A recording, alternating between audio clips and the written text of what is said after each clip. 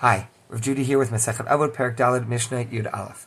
Rav Elazar ben Yaakov Omer, Rav Elazar ben Yaakov says, Ha'osa mitzvah achat, one who does a mitzvah, really any mitzvah, a single mitzvah even, konelo praklit achad, gains for themselves one advocate, one supporter, one something that speaks well of them. Now this could be taken in a heavenly sense, if one takes the Gemaras literally.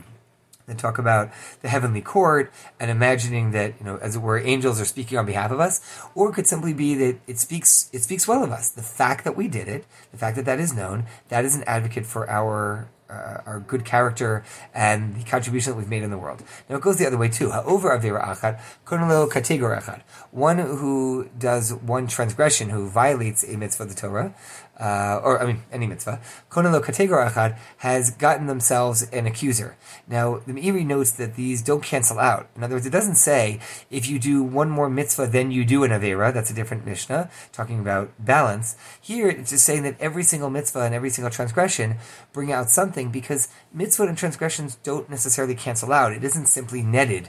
I did 5 good things and 4 bad things, therefore I am net positive 1. Number one, they're not all of the same value and quality. Number two, because we maintain that averot are ultimately passing. In other words, that for most people, the mistakes that we make, even, God willing, we get rid of them in our lifetime, as we'll see in a moment. And even if, God forbid not, that they would be wiped out during the first 12 months after a person's passing. But a mitzvah is like a diamond. Mitzvah are forever. So the mitzvah is forever. You wouldn't want them to cancel out. It would be a bad deal to lose your mitzvot because, God forbid, a person made some mistakes. Now, so you have each of those. Tshuva, now let's a person say then, oh, wait a second. But yeah, I made mistakes and now they're still out there against me. Tshuva ma'asim tovim ketris b'nei haporanut.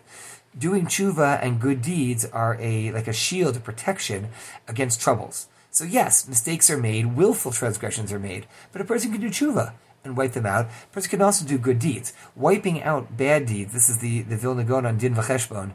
He says that Din is judgment for what we did right and wrong. Cheshbon is what we could have done, it's the calculation, what we could have done if we had used the time that we were doing things that were wrong for things that were good.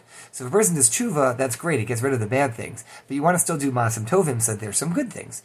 Rav Yochanan HaSandler Omer, Rav Yochanan the sandal maker, said,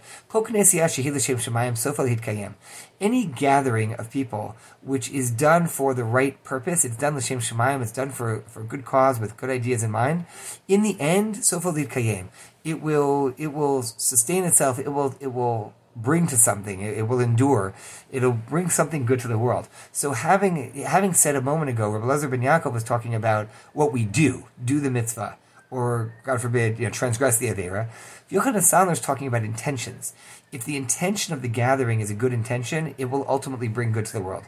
But if the intention of the gathering is not for a good cause, in the end, it will not produce anything.